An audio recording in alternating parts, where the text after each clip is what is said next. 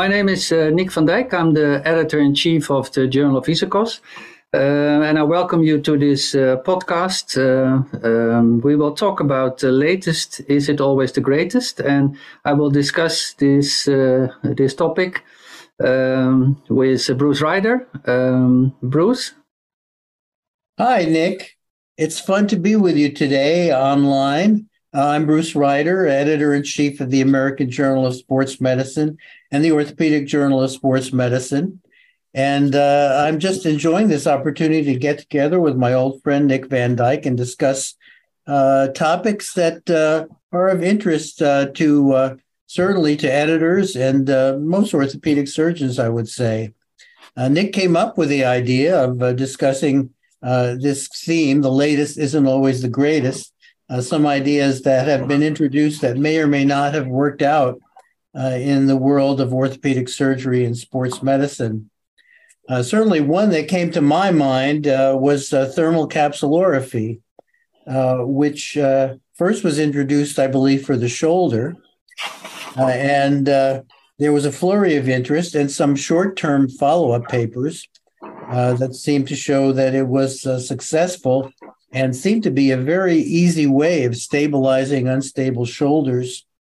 You didn't have to know how to tie knots or do very much except put a wand in the shoulder through an arthroscopic portal and then sort of paint the tissue, which shrank before your very eyes. It was very dramatic. The problem was that it was easy to overdo, and gradually case reports surfaced of cases where the capsule had disappeared through over thermalization.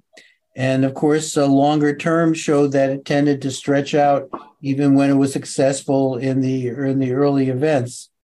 So as was not too surprising, and I think, Nick, you may agree with this, sometimes when a technique ends up not being that successful, we don't really see much on the long-term results of it. It quietly goes away with surgeons being reluctant to publish their poor results.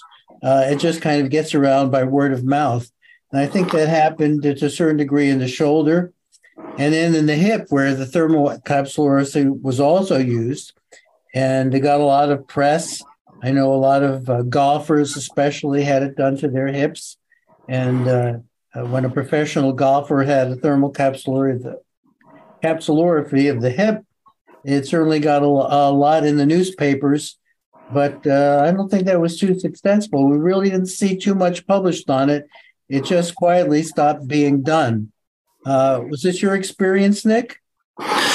Yeah, it's just like you say, nothing can ruin better a technique than long-term follow-up. And that is certainly the case for capsular thermal shrinkage.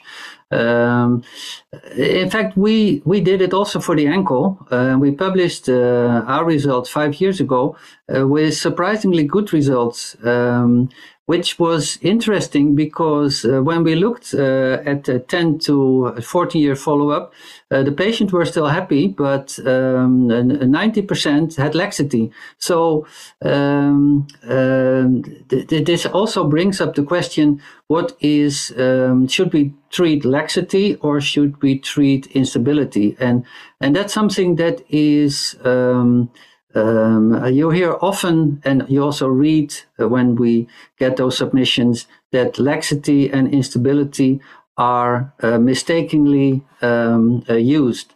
Laxity is just that there is a sign, it is an anterior drawer, which is positive, or it is a pivot shift test, which is positive. But instability is that the patient has giving way. And you have functional instability, and then you test and there's no laxity, and that's called functional instability. And you have mechanical instability, and then there is laxity, and the patient gives way. So that's always the challenge. And like I say, when we look at our result, our patients still were lax, but they had no instability. They were happy. So probably if we hadn't done anything, or just an arthroscopy, a sham surgery, maybe the same would have occurred. And that for us as editors is always the challenge. The best research, of course, is with sham surgery, but how ethical is it, and how often we don't often get those submissions, do we? And of course, the second best is then the placebo-controlled studies, but also that is or placebo, or placebo is important, or versus conservative treatment. And for example, when maybe we turn to ACL, because ACL for both our journals is a big portion of the articles, the manuscripts that we receive. The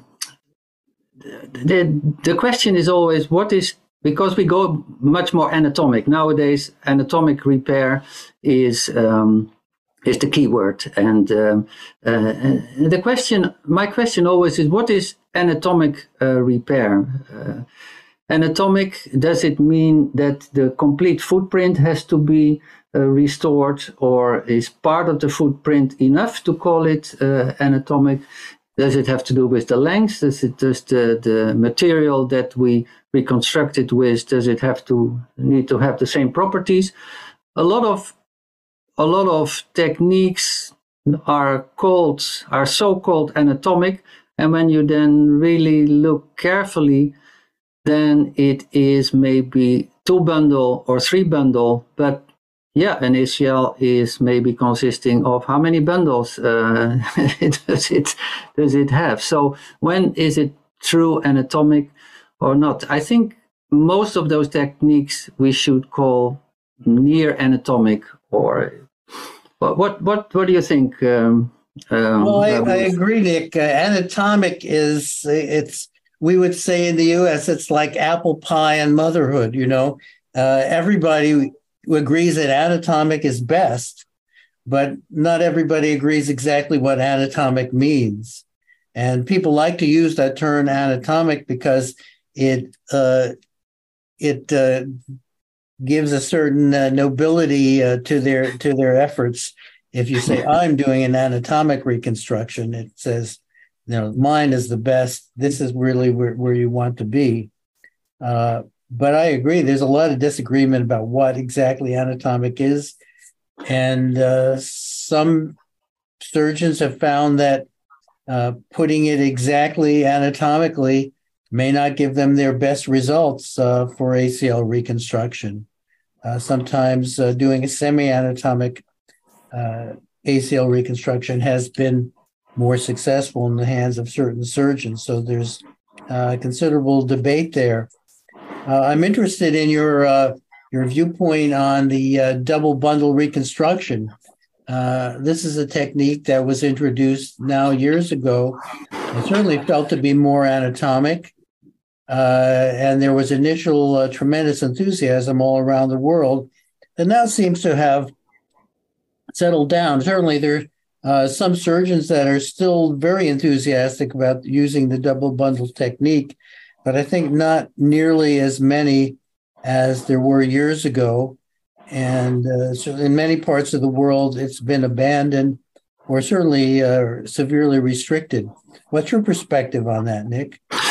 Yeah, it is. I think it sounds good when you tell your patients that we're going to do a double bundle reconstruction. Especially some years ago, you couldn't just do a single bundle when your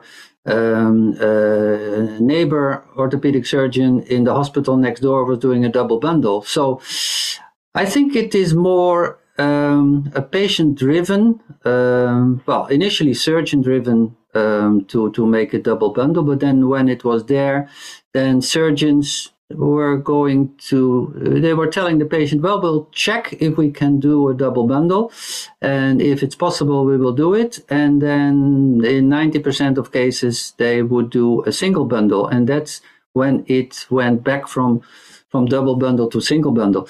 Maybe it's a little bit like how arthroscopic meniscectomy started. There has never been a randomized clinical trial between arthroscopic meniscectomy and open meniscectomy.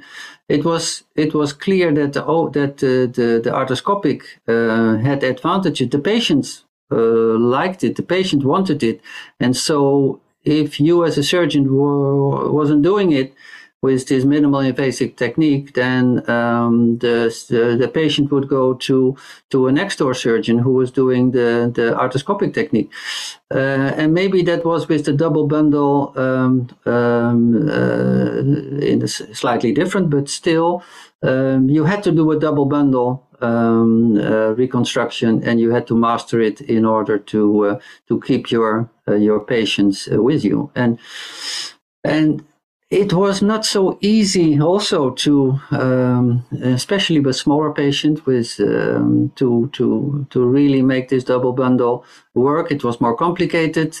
And the results basically were not on the long term better than single bundle. So I think we, although it sounded good and it was more anatomic, and a 3 bundle is even more anatomic, and a 4 bundle, if you can really reconstruct the footprint, that makes in itself makes sense. But if that means that surgery is more complicated and more prone to mistakes, technical mistakes, then you're better off with a good single bundle reconstruction. And that brings me then to a single bundle. If you can do a primary repair, then you have your best anatomic reconstruction, correct? Because then you save your footprint on the femur, and you save your footprint on the tibia. So a direct repair theoretically is the best. And of course, we started 25, 30, maybe 40 years ago. A surgeon started and failed.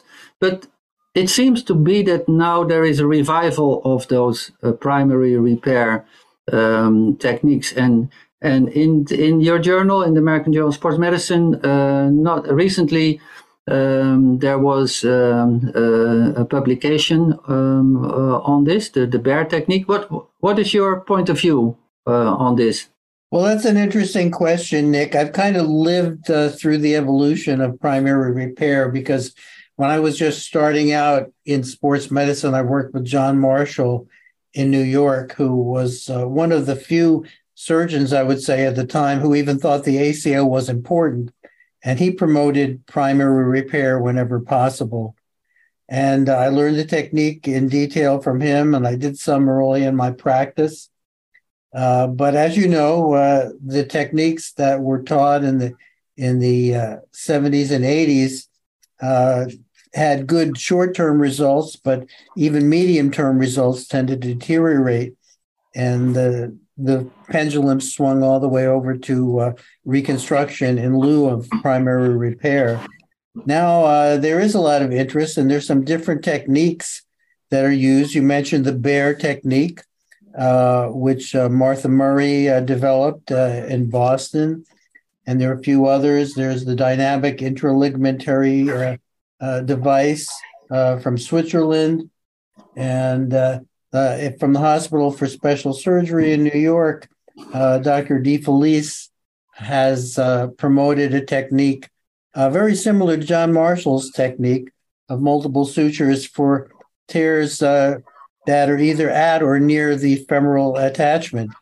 And all of these have been shown in studies, and some of them in randomized trials at 2 years follow-up to have comparable results to reconstruction, and maybe with less morbidity. Having lived through this, I remain, let's just say, with a healthy skepticism. I want to see longer-term results, and I'm not sure that this technique is the best choice for a young, athletically active individual. But we will see. I'm not ruling it out, but I'm having been through it once. I'm skeptical that it will have good medium to long term results, or at least equal to reconstruction. But certainly, preserving the original ligament if possible would be great. Theoretically, there's a possibility of maintaining proprioception. I'm not sure if that's been proven very, very convincingly, but it's a possibility. So we'll see. What comes around goes around, and this may end up being the renaissance of ACL primary repair, or we may again find that the reconstruction still is better. Yeah, I agree. And you know what is the problem? What is my problem always with these techniques is that if you want to do a primary repair, augmented or not, and with a scaffold or not, then you have to do it early. So it's early repairs because all those techniques that are published, also the Baird technique, it is early repair.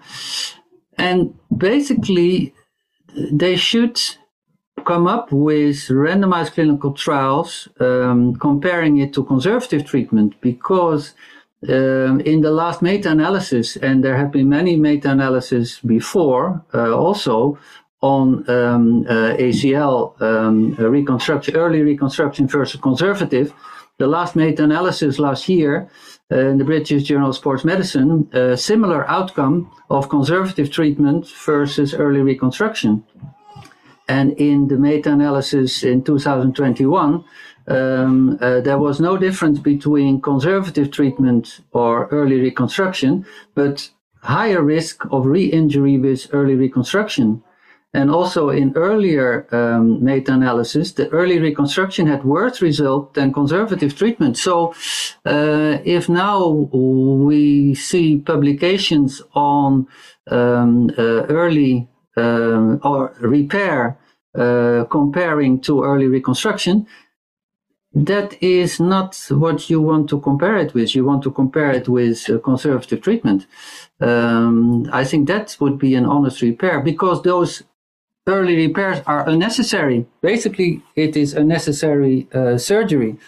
And then, of course, you can add PRP to your early reconstruction also, because it's not just the early reconstruction, the suturing, but also there's a scaffold. Also, there is a sort of augmentation, even if it's only the non-absorbable suture, it's a sort of augmentation. There's the PRP. So what is the trick? That's always the problem with any type of new intervention. If it's combined with, if it is consists of multiple items, then what is the trick? I mean, just looking at PRP, adding the PRP, it's always PRP is added, and when you look at the recent review, meta-analysis from Bandari, I think that's the most recent review on PRP, a meta-analysis of 78 trials, then PRP is only proven for tennis elbow and early osteoarthritis of the knee. For all other indications, it is not proven, but still it's added to so many interventions. What is your take on the PRP and on the stem cells? Well, theoretically, these biologic enhancements have the potential to really be game changers, to use a popular term, to help induce healing where just simple surgical techniques are not able to do it, at least consistently. But I agree, the evidence is so varied and mixed. And, a big part of the problem is that PRP is not just one entity. It can vary tremendously depending upon how it's collected, from whom it's collected, what time of day it's collected. And not all the studies actually include an analysis of actually what was in that PRP and what was injected. So I think we're just beginning to scratch the surface. The same certainly goes in double for MSCs. There's even less convincing research with them. I agree. There are some pretty good randomized trials showing effectiveness of PRP, at least in terms of reducing symptoms in osteoarthritis, or at least early osteoarthritis. Yeah, exactly. It has some use there. But I think this brings up something that you alluded to earlier, Nick. When something new is introduced and gets a lot of press and people learn about it, people want to have it. They want to have the latest. And it becomes increasingly difficult to do randomized trials because patients don't want to be randomized to not having this great new treatment. So it makes it logistically difficult to do randomized trials, at least to get adequate numbers. And we know if you do randomized trials and you only have small numbers of patients, then the results are not that stable. So this is a real problem for testing new techniques such as PRP or MSCs. Yeah, and what is our role as editors in this discussion? The latest is always the greatest, because we are both 40 years in the business. We've seen all those techniques coming by. We've seen a lot of them which promise to be better, of course, new techniques, new products, often industry-driven, as Freddy Fu has written in his last editorial for the K-Star Journal. What is our role as editors, knowing that a lot of those techniques will be used in patients? And of course, as an orthopedic surgeon, you cannot wait for a meta-analysis. Yeah, you can wait for a meta-analysis, but that takes 10 years. And then maybe you missed the boat. If you would not have gone to arthroscopy in the 70s and would have kept to do open meniscectomy and would have waited for the first meta-analysis, there has never been a meta-analysis on arthroscopic meniscectomy. So then you would still have done it open. So when do you wait and when do you change over?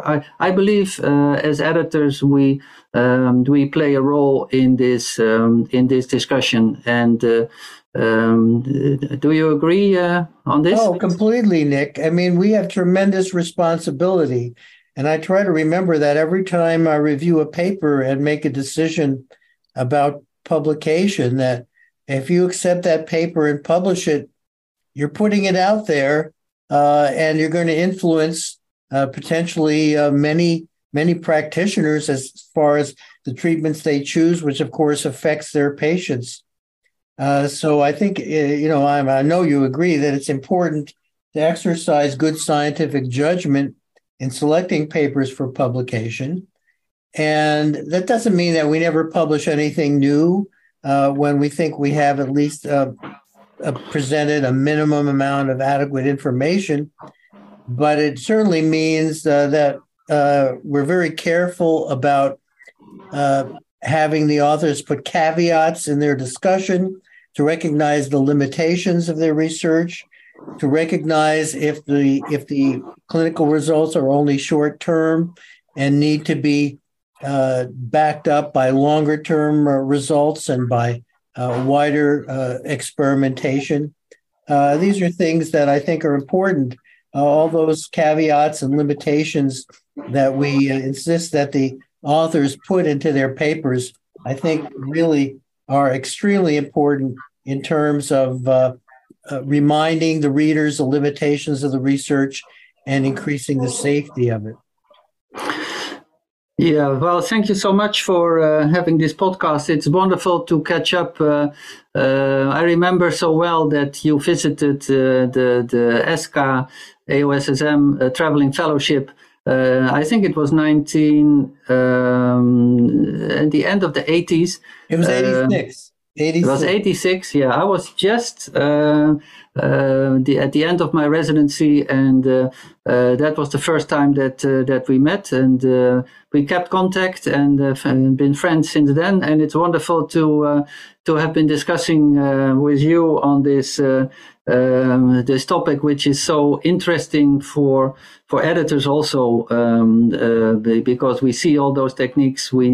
We have to deal with it, and we certainly want to publish new research, and it is then our responsibility to write an editorial, to invite the correct reviewers and the correct handling editors to deal with it and to put the new research into perspective.